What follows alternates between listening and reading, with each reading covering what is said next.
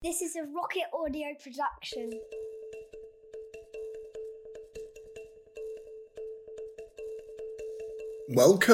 Welcome indeed to a new series of Rocket Fuel. It's our third series. For those of you that have only just heard about Rocket Fuel, where have you been? There are loads of brilliant interviews with those that have affected youth culture or youth marketing. For those of you that are coming back, welcome back. This week, in our first week back, I wanted to ask you a question. How much do you know about Twitch? I mean, really, come on, more than just the fact that Amazon spent a lot of money buying it. I want to really drill down and ask you the question, how much do you really know about Twitch? It's probably not enough, is it? Well, guess what? We're going to find out all about Twitch because this week's guest on Rocket Fuel is Adam Harris. And Adam has a rather grand title. He's the global head at the Brand Partnership Studio at Twitch. So it's his responsibility to work with brands to get the best from going beyond ads, if you like. He talks to us about a few big campaigns that Twitch have run. He speaks about the kind of mindset that Twitch users are in. And we talk to Adam about his background. We talk to Adam about Twitch and his other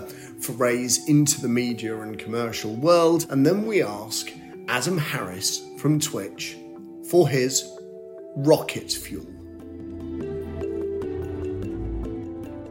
First thing to say is Adam Harris, Global Head, Brand Partnership Studio at Twitch. Thank you very much for being this week's guest on Rocket Fuel. Thanks for coming along. It's an absolute pleasure to be here. Thanks for having me. No worries. So, Adam, the first section of the interview is focused very much on you and kind of your background. Why don't you bring to life your professional journey and how you've ended up at Twitch?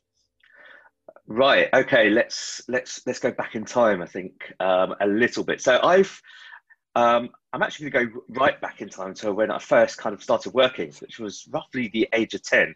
Not any kind of child labour kind of situation. Well, it wasn't that my dad used to take me to the markets with him. So he was a market trader, and from the age of 10, I helped him in the markets. And I kind of attribute what I learned there to kind of a lot of the behaviours that I have brought into my professional life. It taught me to speak to customers. I want to get to know people and have an actual kind of physical kind of dialogue, which is ironic because I'm now working very much in the digital world where it's all about digital dialogue. So it started very much there and gave me the first sense of basically working hard. I worked my whole way through university as well. I had the sense of I didn't want to be in debt, so I worked in Marks and Spencers. I was the frozen man, not in the let it go sense, in the putting turkeys and various things into freezers. But so yeah, it's always been with kind of within my consciousness to work and to I've for some reason got this thing about not being in debt. So I don't know where that came from, but it's just been a conscious thing since I was young. Went to university, had absolutely zero idea what I wanted to do. I don't even think I filled in my own ACAS form. I think somebody else filled it in for me. I really was not one of those people with any kind of heightened sense of ambition. All I knew what I wanted to do was work. And left university with no clue what to do. But I then ended up working at a factoring company. I don't know if you've heard of factoring. It's kind of posh debt collecting. And part of the companies that I had to call up were media companies. The likes of PhD, kind of media agencies, McCann Erickson, Universal McCann, Cara. And a job came up for a graduate scheme at ITV. So I went along to that and they said, have you got any experience in media? I said, well, I've been working with all these media companies, PhD and Universal McCann. And the fact I knew all the names, they were like, they got me on the graduate scheme. So a little bit of chancering and or chutzpah as it's known. And I found myself on the graduate scheme. And that's kind of where my entry point into media was. And I always loved coming up with ideas. I always loved writing, but I just had no clear direction of what I wanted to do. And really found it in ITV. I loved media. I loved working in television. It felt like a youth club. It felt like somewhere that I belonged. And I learned a huge amount then. I still in touch with a lot of the people I met kind of then, and it was almost 20 years ago now. So it was a really kind of breeding ground for kind of young media individuals. Eventually left there. I still didn't entirely know what direction I wanted to go in. I wanted to do a bit more writing. So I ended up getting a job at Metro International, which was they were the originators of the Metro newspaper concept. Yeah. And it was there that things really changed for me. Firstly, I met my boss, who turned out to be kind of a mentor across 3 other jobs. And it allowed me the first kind of elements of autonomy, which I now value so dearly in my work. And I went in as a project manager, but quickly found that there was the need for kind of commercial content, kind of either concepts or writing. So I started writing advertorials.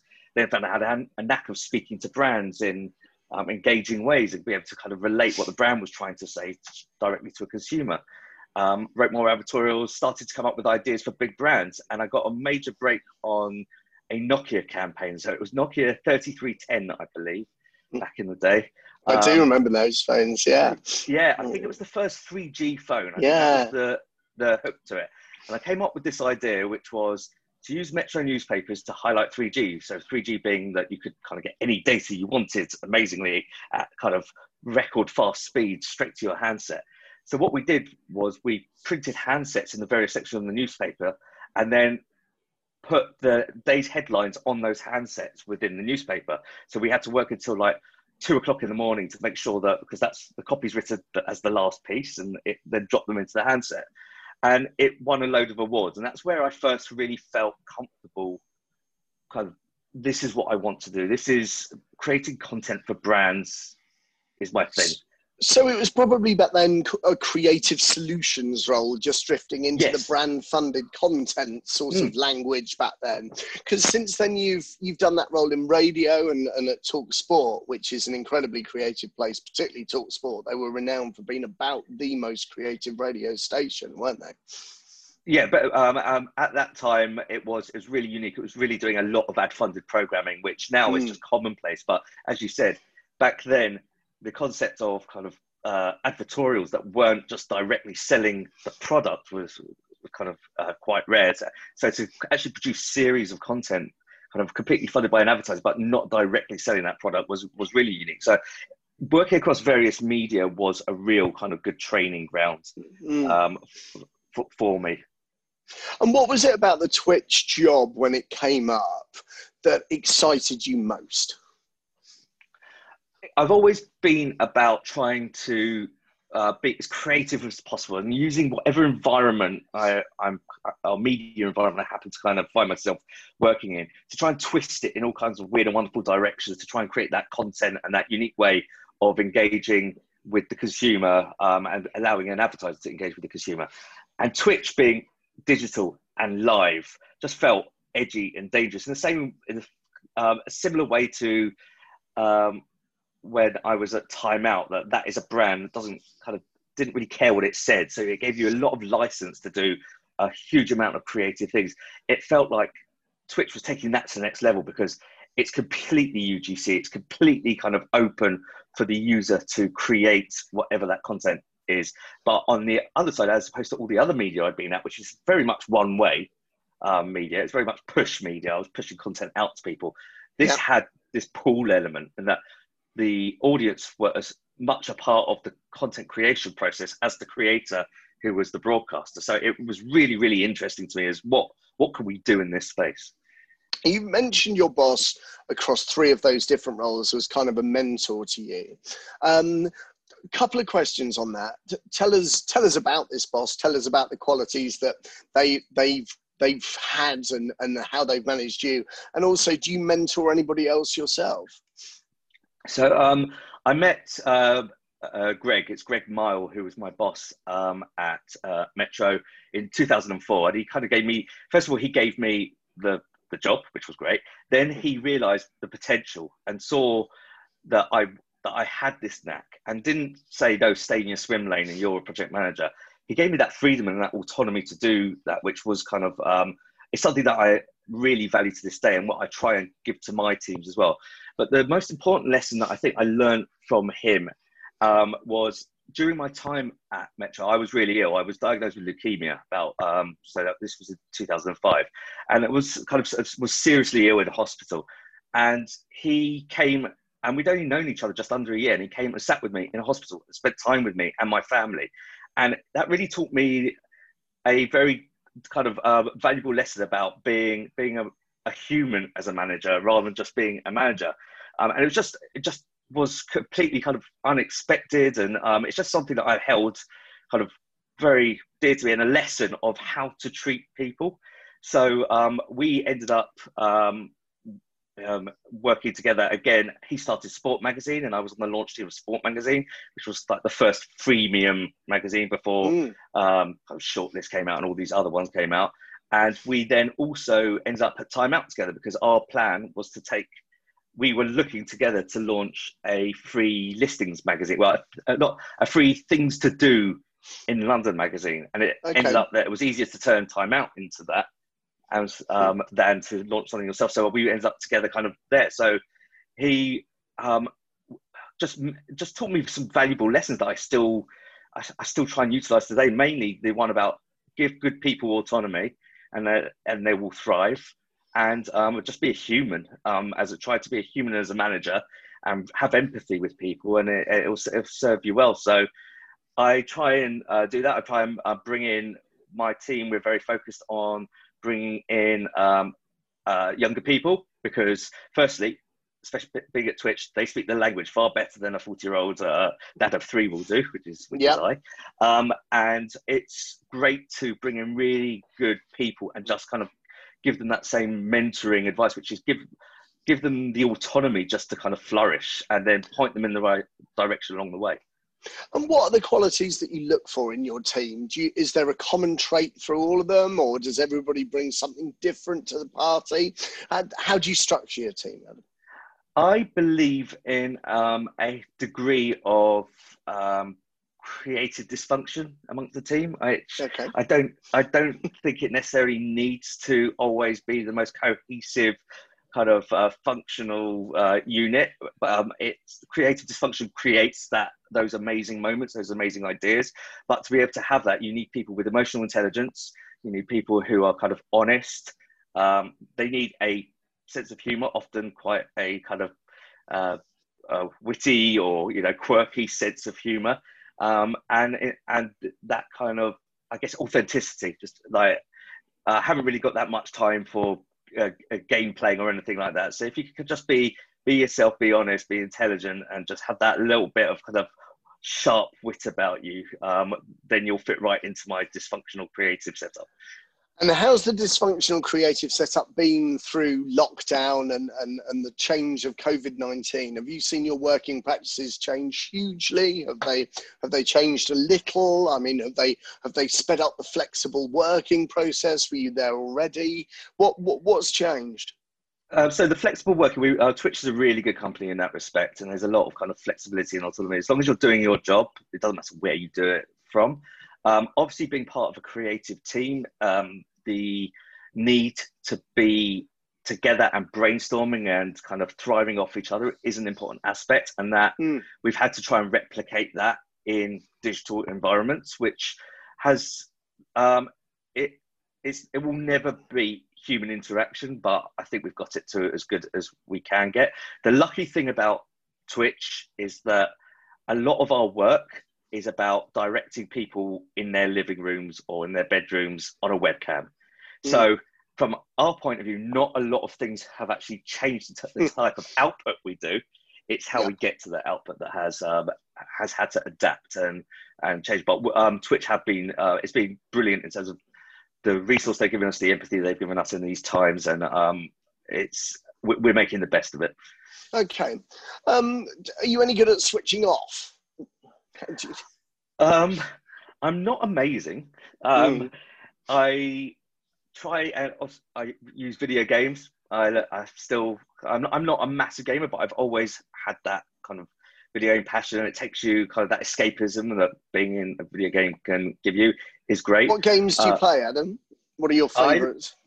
Yeah, I like to play role player games. So I Okay. come from the the kind of the non-internet generation just before that. So playing with other people is not really something I feel that comfortable with, which is ironic because all the biggest games in the world currently are those types of games. Yeah. But I love things like The Last of Us and Last of Us 2, Uncharted. So it's anything by Naughty Dog, who are an amazing kind of game developer.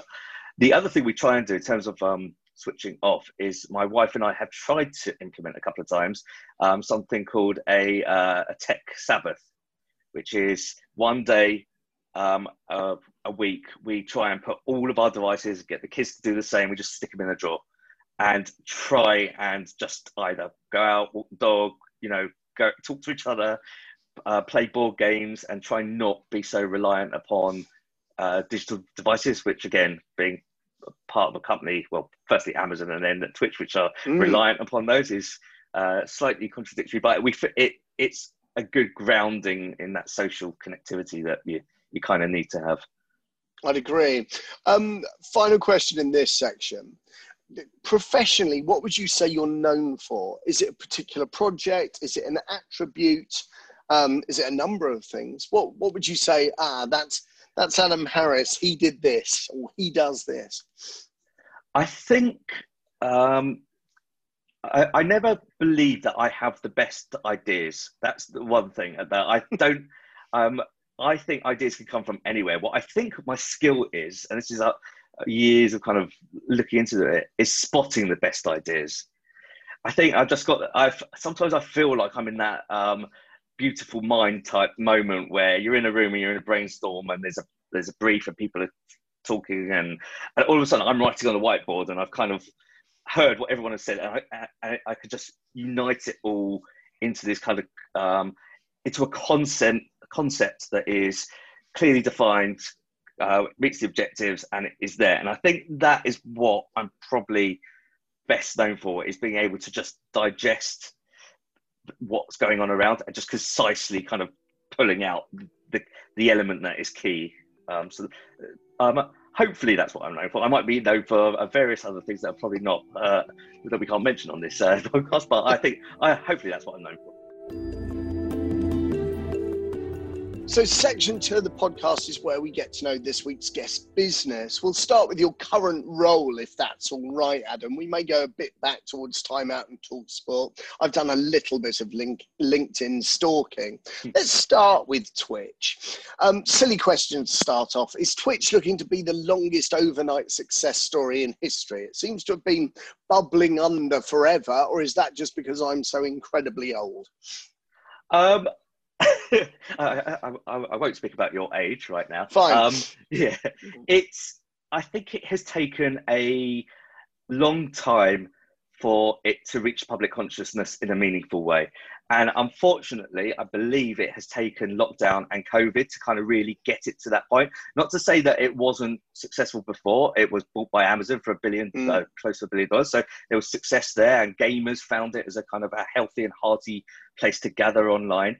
But what I believe kind of lockdown has really illustrated to people who may not have come into contact with it before is that it is a base for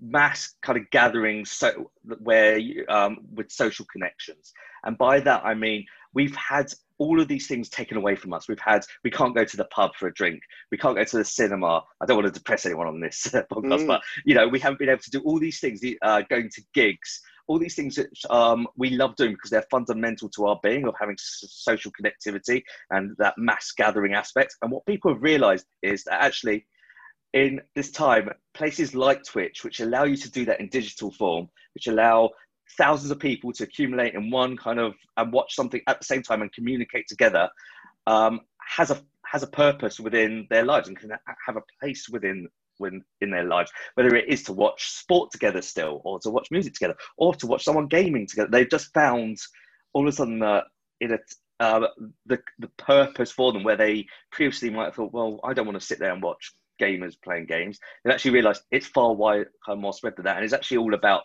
this behavior of this social connectivity en masse.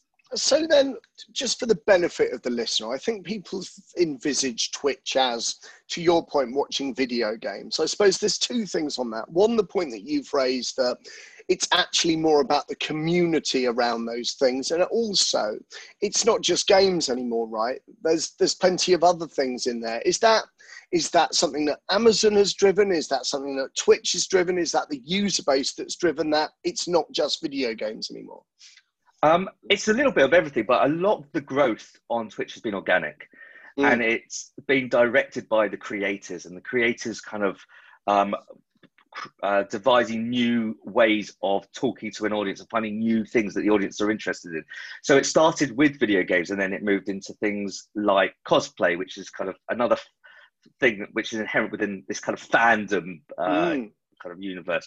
And then people realized we could do cooking shows, and Bob Ross, which is kind of this our equivalent is probably Tony Hart.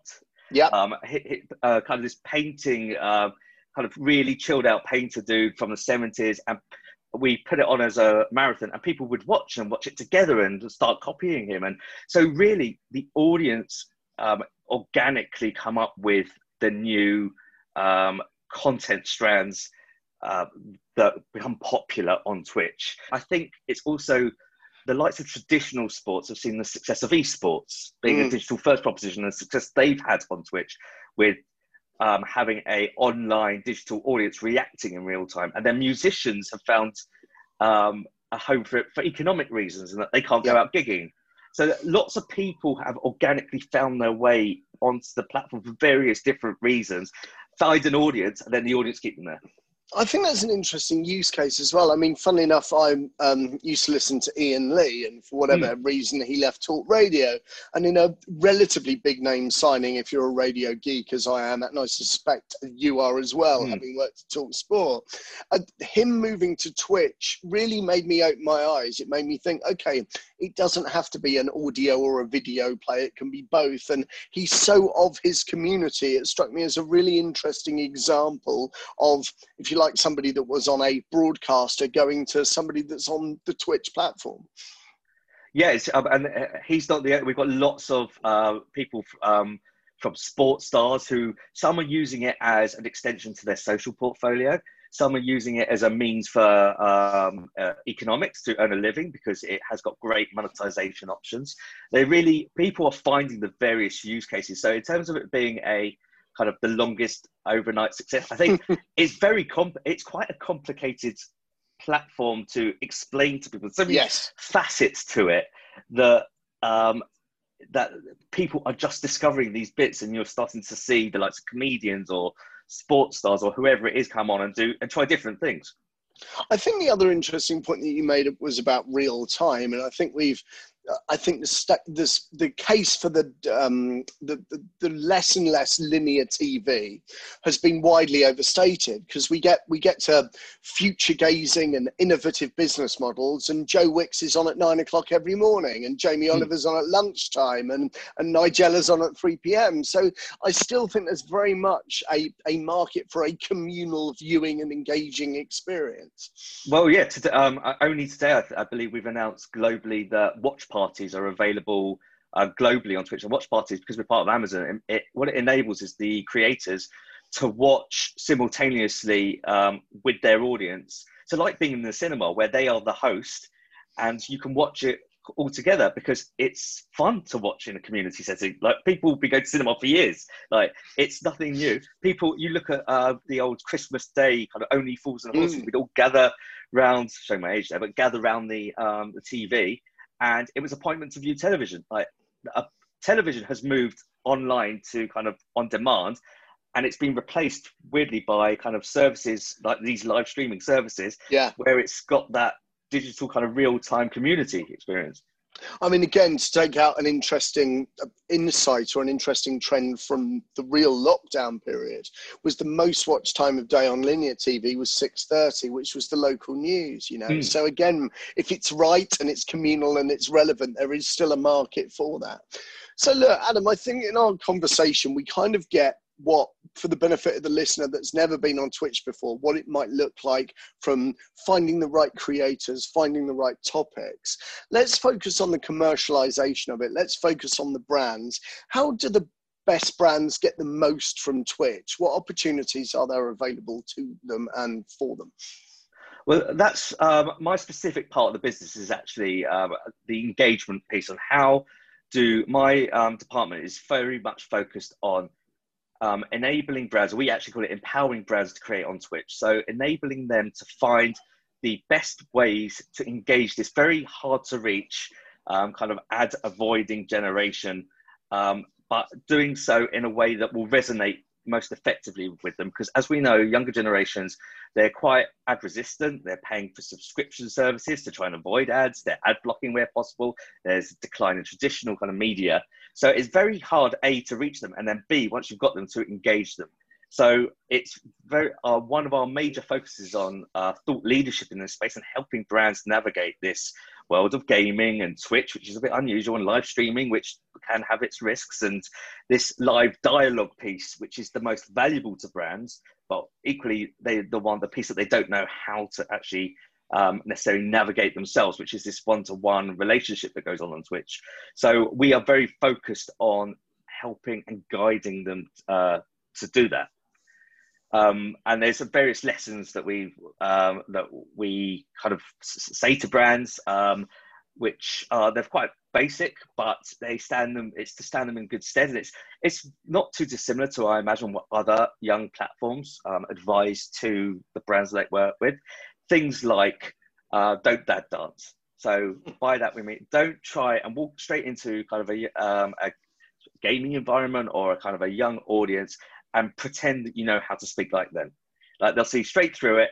It's show you get them is a piece of advice. Just show you understand them. Stay true to your own brand's voice and what you stand for as a brand, but show that you understand what the audience want and what they get. They don't want you to be like them. They just want to know that you get them.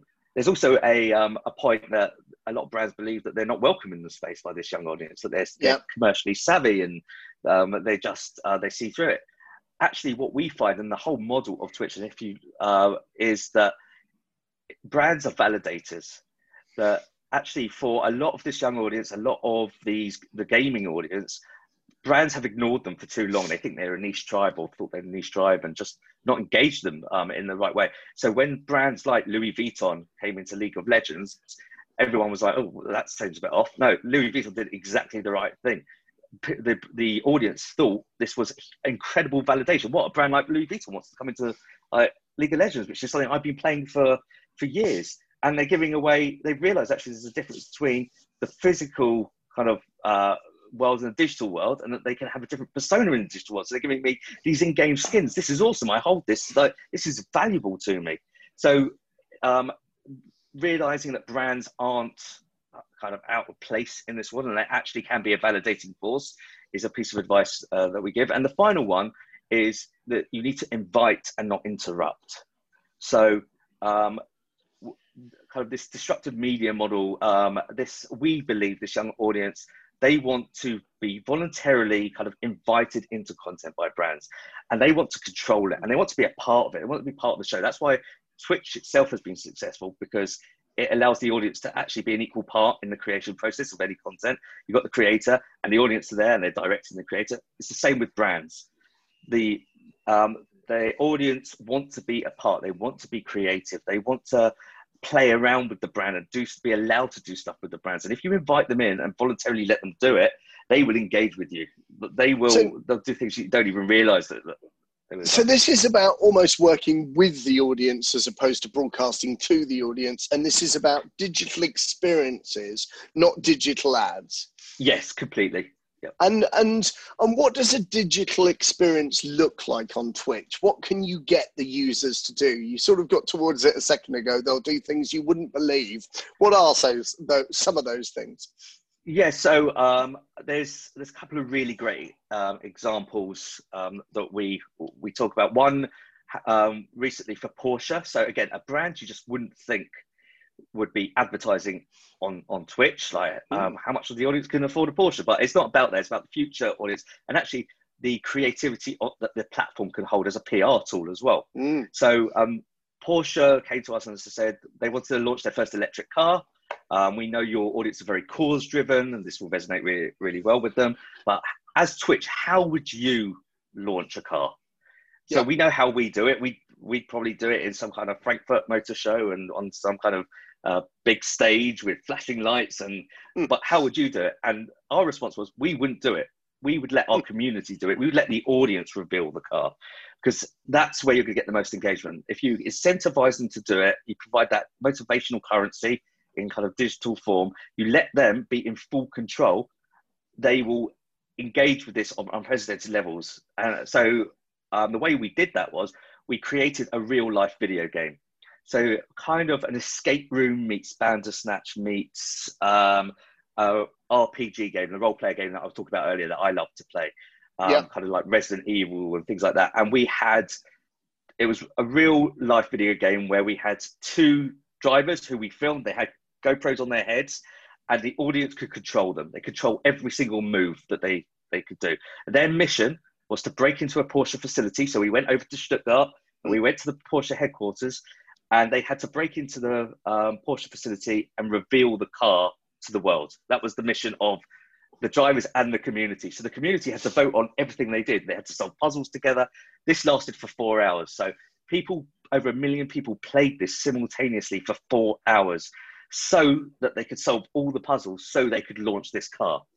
Wow. So it's, the kind of the depth of like, firstly the planning that went in, but also the extent the audience would go to. And they knew that they would get at the end this, an emote on Twitch, which was a Porsche emote. That would be their award. They would win that for the community.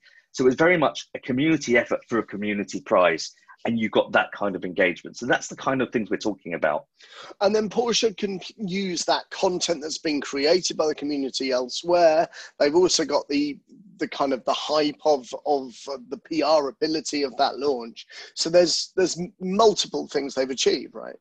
And we realized that a lot of the elements that we do on Twitch, even if it's a series, so is the wonder of Twitch is also kind of the things that we need to work on, which is that live fear of missing out element, that the magical stuff happens live and it only happens once.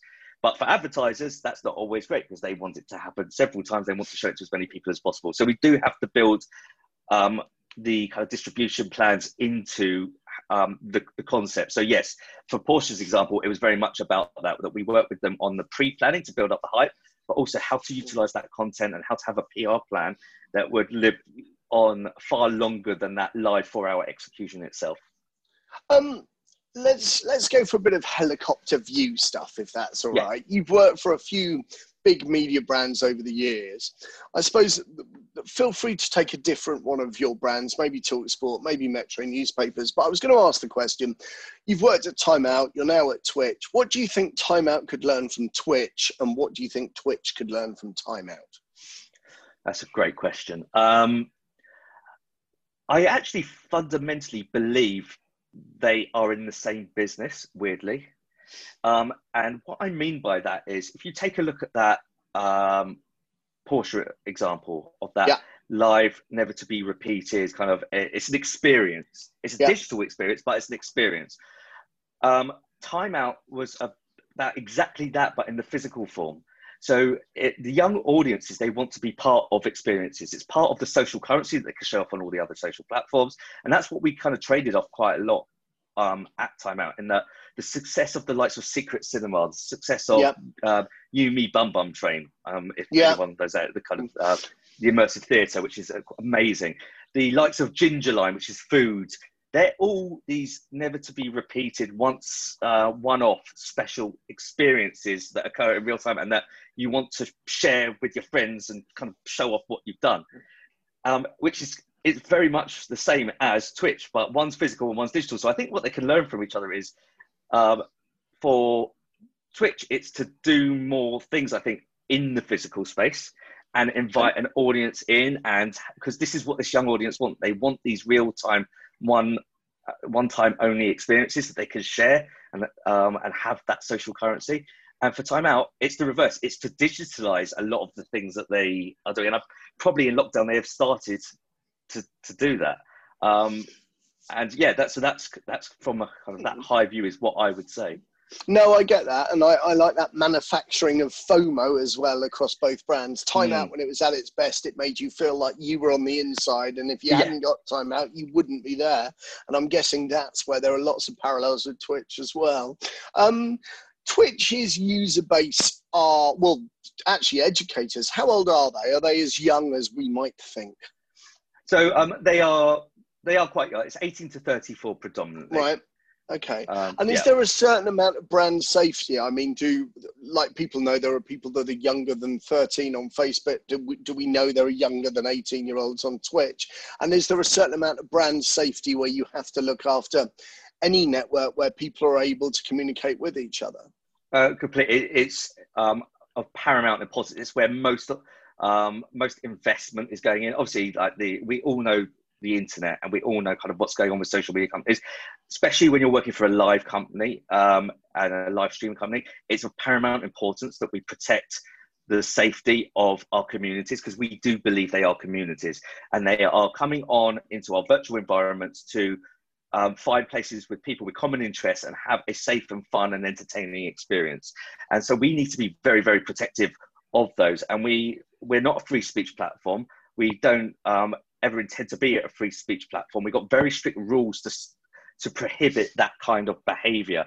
And so we've got very strict terms of service. And what that strict terms of service does is it forces behaviors by both the creators and the members of the community, almost self-policing to an extent, because if you're a creator and you're a partner and your revenue stream is directly reliant upon kind of that community, by having these strict terms of service, you're less likely, you've got less incentive to breach those and do something on stream, which is going to lose your livelihood.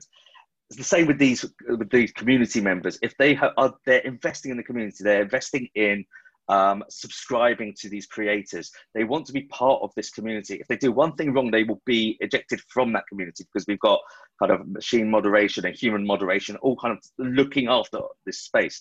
So most of the time, it's keeping people in this really firm check of trying to maintain it as a community location, and that's very important to us. I want to ask a question about your competitors and where you define competitors. I think you may have played your hand already, having identified Time Out in the same business. So I'm guessing you would define your competitors as broader than just Snapchat and TikTok, for example. But who do you define as your competitors? And do you, as a business, as a team, closely monitor those? Like, if you see an amazing campaign on TikTok, do you think we should have been all over that? Is it still like that, where you're reading the competitor press? It's quite difficult with Twitch, because our competitors are everyone and no one. Yeah. By that I mean, it's like, as you say, Time Out could be a competitor because of kind of the experiential aspect. Equally, Sky Sports could be a competitor because we broadcast sports. Fortnite's a competitor for the attention economy. So it literally, if you're going to dig down into it, it could be anyone. So we try and focus on what is our unique aspect, which is the fact that there's very few places out there where you can get that live kind of immersive digital experience with the interactivity that we offer. And we very much focus any concepts and ideas on trying to be our point of difference. But we still pay huge attention to what other people are doing, because we love innovation. Yeah. We love to see what is going on in the other platforms. And there was a value at Metro, I believe, which was called Steal with Pride. And it's not about kind of a wholesale lifting. It's about looking at what other people are doing. And if they're doing something really innovative, look at it, see what you can do. Can you improve it? Can you adapt it to your platform?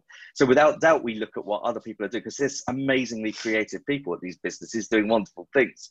But we in terms of competitors, we try and be focused very much into what we do in that live interactive space.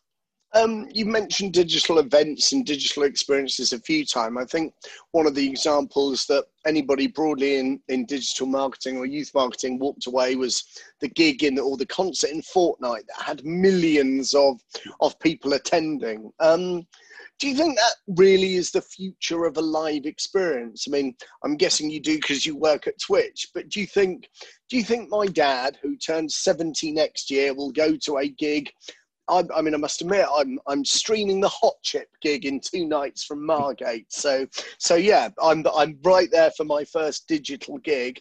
Do you think that will happen increasingly and more digital experiences will happen?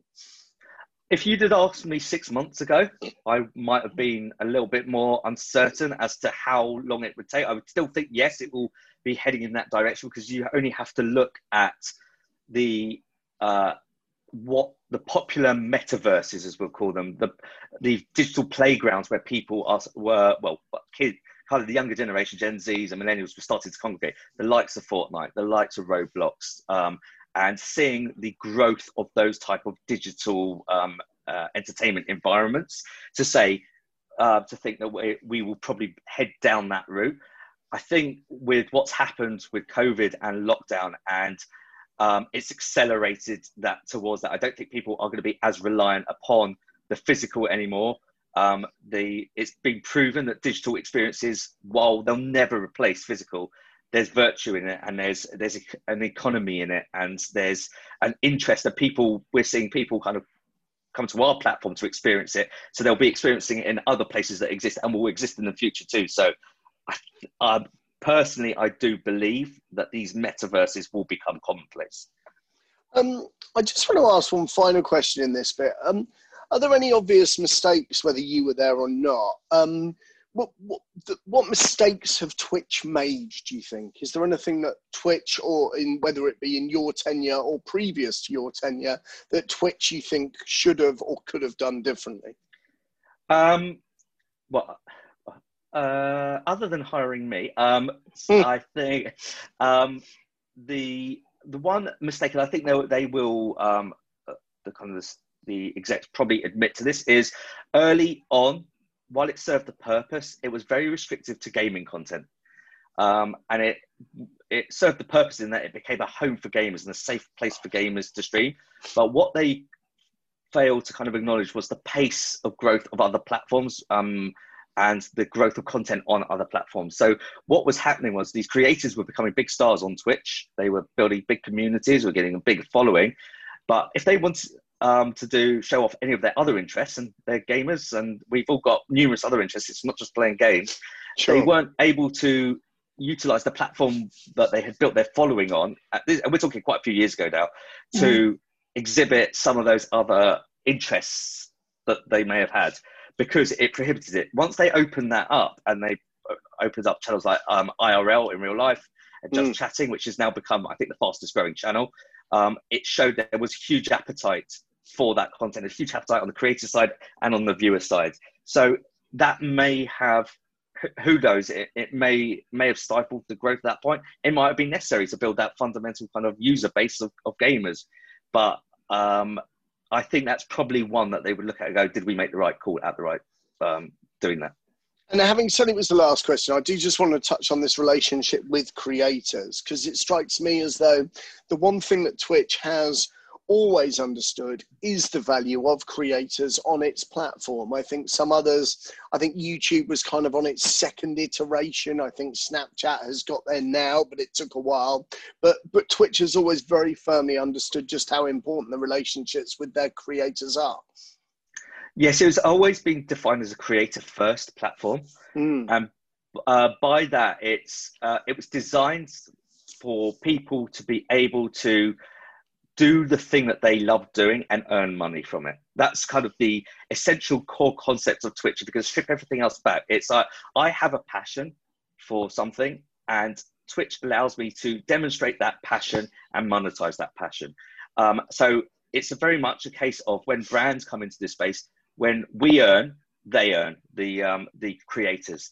So all the tools, from kind of the monetization to the revenue share, are very much focused on putting money into the pockets of the creators to earn a living. That's why you're seeing musicians come to the platform during lockdown, because they've realized that monetization kind of opportunity there. And it's also part of my team kind of mission and values. It's something that we when building out and restructuring the team and kind of giving ourselves kind of a mission and guidelines, we looked at it and we're like, we're not frontline workers. We're not like, we're in media. Let's face it, we're in media. But what we do by helping brands come onto Twitch, we're bringing money into this ecosystem. And what that is doing is allowing money to flow to creators to do the thing that they love for a living. And that in its own right is kind of virtuous.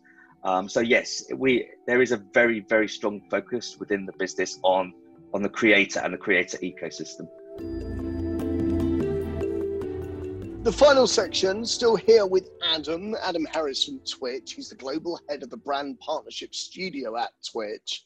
And this is the section where we ask Adam for his rocket fuel, some actionable insights, some practical takeaways for our audience of media marketing, youth marketing types. First thing, Adam, deliberately broad question. What do you know about young audiences? So, having worked with young audiences across the last two roles that I've had, both at Time Out and Twitch, I believe I've got quite a decent insight into kind of the behaviours and the motivations of this audience. And we have touched on quite a few of these points already, but it's worth reiterating because I do believe it's core behaviours, and that is they want to be part of experiences. They're digital natives.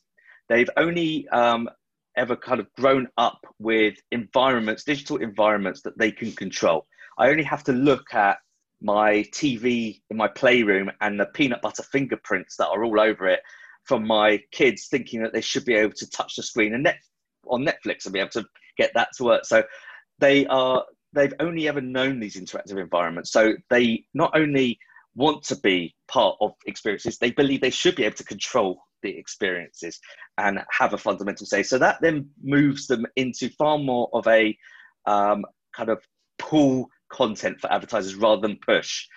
The other thing is they are increasingly, you're seeing this on TikTok, you're seeing it on Twitch, you see it on kind of any influencer platform, is that they can see through now this kind of polished kind of celebrity of the past, and they want their celebrities, the current celebrities of the future, to look like them, to speak like them, to be like them. So they're looking for kind of this authenticity and this kind of likability that is just a far more human and far less kind of edited and polished and cut than used to exist.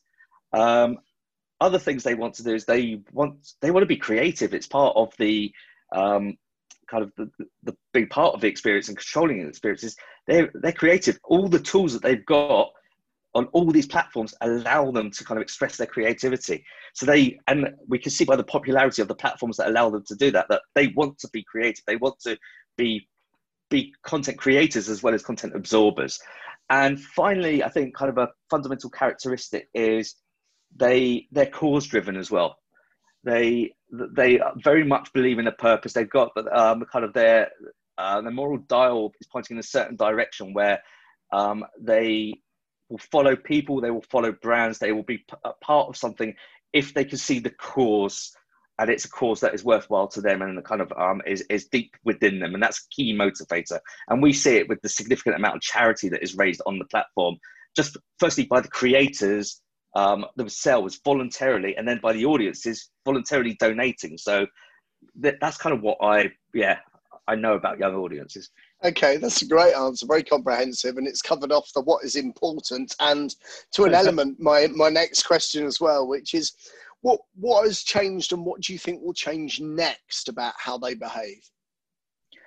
So I think in terms of what has changed, it's I'm not entirely sure if in recent years young people have changed that much. I think the perception of what they do has changed. By that, I mean, you would, a few years ago, if take gaming as a prime example, and now gaming's been around for 40 years, or maybe even slightly longer. Like we're in about the fourth generation of kind of gaming, and it's been thought of, it's had stereotypes, it's been thought of a niche tribe, but increasingly, and it's probably Fortnite that has been the major turning point in this, with the adoption by footballers doing the dances and all this kind of thing that's going on, that Drake streaming it, and like this mainstream cultural element where it was firstly thought of as an antisocial thing that people do kind of in their bedroom, and they're not communicating with the outside world, is that it's beginning to be realized that actually it's a very social activity. And maybe again, this is the whole lockdown effect of like perception, but the fact that Travis Scott held that gig in Fortnite and millions of people kind of partook in it, and kind of this interactive metaverse, the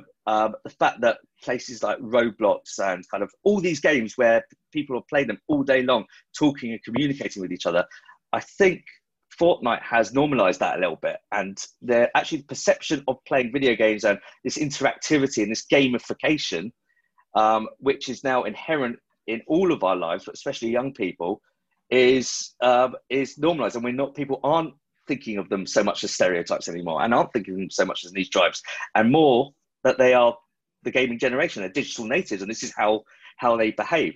So in terms of where they'll go in the future, I think there'll be more of that. But I think it'll be more of it because it's more understood now, and it's more accepted that these are digital playgrounds, and they are fine as long as there's the barriers and the guardrails in place. They're good, especially, and we've realised that in the last few months that there's a virtue to them. I think you're right. I very much flew the flag for gaming for my little boy who's 8. Now, sadly, he only ever plays FIFA or WWE, so it's tough to kind of give the problem-solving aspect that I sold into my beautiful wife as kind of the key element of gaming. Yeah. But the other thing I think are the stereotypes in young people. So for ages, we were led to believe that the attention spans are getting shorter. But actually, if you look at Josh Rogan's podcast, it's 2.5 hours long. Do you know what I mean? There are things that just don't compute with those sweeping statements. I know what you mean kind of vividly, because if that is the Twitch model, like the conventional wisdom is saying, look at Snap, look at TikTok, look at Twitter, and all these short YouTube starts going down this short form content route. The attention span's not there. Like that Porsche thing we did was 4 hours. We did a Tomb Raider thing for 42 hours. Like there's Twitch streamers are on average streaming for 7 hours. It's like a radio show. Like it's an all-day radio show. It's the notion that long-form content is I completely disagree with, as you were saying. Yeah. Final point then, or final question. Who gets it wrong and who gets it right? You don't have to name names or point the finger too much, but yeah, who gets it wrong when talking to young people? So there was an example recently, and which is I don't like to normally pick on brands, but it's worth saying because they normally get it spot on. They normally get it really right. And on this occasion on Twitch, they didn't get it so right. And there are other brands that are kind of getting it far more aligned.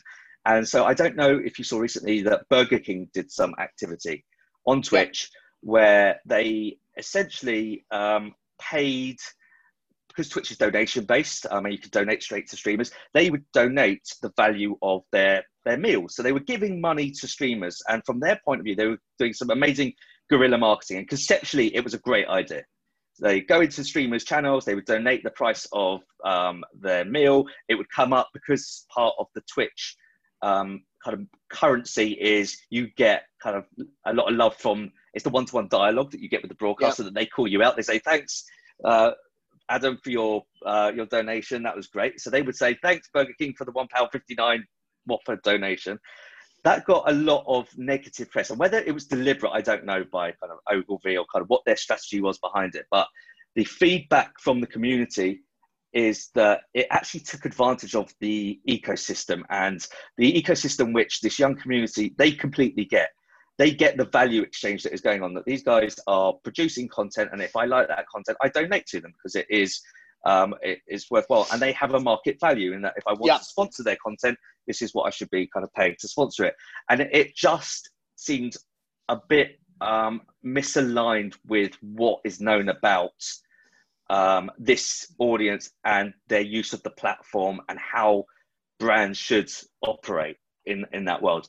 On the flip side, you look at kind of a brand like Wendy's, who won the Cannes kind of Grand Prix last year for an amazing thing they did with Fortnite, who got it completely right, who found that sweet spot of how to interact with the audience. They went into their world. They didn't try and impose. They let it organically kind of grow Basically, for those that don't know what the idea was, they created a channel on Twitch. They created a character in Fortnite that looked like Wendy, so with the pigtails and the red hair. And because Wendy's don't do frozen beef, they went into Fortnite and smashed up all the freezers in Fortnite. And what you found was gamers thought that was hilarious. They thought that was brilliant. They got the irreverence. They got the meme culture. They got Fortnite, and then gamers started to protect Wendy, or they started to help her destroy the freezers. That's using the community in the right way. That's showing you get them. You get the irreverence. You get how to be a brand. And unfortunately, I just feel that the Burger King example, for whatever reason, didn't quite hit the mark with understanding the ecosystem, the community, and the value exchange that is going on there. I get you. Yeah, it's a great example, and it is a really good recent one of them not getting it quite spot on the mark. Hey, Adam, look, bring us one key takeaway for our audience, will you? Whether it's something we've discussed or whether it's something that my questions haven't allowed you to explain. I think the key piece of advice, and I give it to the audience, I give it to brands in particular, is this idea of invite, don't interrupt them. Invite them in. This young audience want to be invited into experiences. They want to be a part of it. So as a brand, let them be in control of the handlebars. Take the stabilizers off. Let the audience run with your brand for a little while and just be free with it and see what magic they come up with, because they will. If you set the guardrails for them and you put the right barriers in place and you set the right narrative for them, they'll do amazing things with your brand, and they'll get such deep engagement that it'll be well worth your while to kind of invite them in. Okay. Adam, it sounds like that there might be a young audience that wants to be invited into your particular environment, not they may your have kids had their first day of school and just there you go. That's fine. Well, look, it's a great time. Thank you so much for the time. Adam, where can people find out more about you? Where can people find out more about Twitch? So Twitch is an easy one. So it's twitch.tv. If anyone wants to connect with me, I am on LinkedIn as Harris, and I'd be more than happy to kind of chat, mentor anyone who would like to have a chat. Brilliant. Adam, thank you so much for your time. That was a really good chat. Thank you. Thank you very much. That was Adam Harris, who's the global head at the brand partnership studio at Twitch. Good insight, I thought. Stay tuned, as I say, this is series 3 of Rocket Fuel, and the really good news is that it's not going to be me presenting every week. So do tune in and stay tuned for other presenters, other members of the Rocket team. Next week, I'm afraid you have got me as we find out all about Marie Stopes International. So, until next week, I'll see you then. Thanks for listening, and do recommend this to a friend or give us a 5-star review, because that'll really help more people discover Rocket Fuel. This is a Rocket Audio production.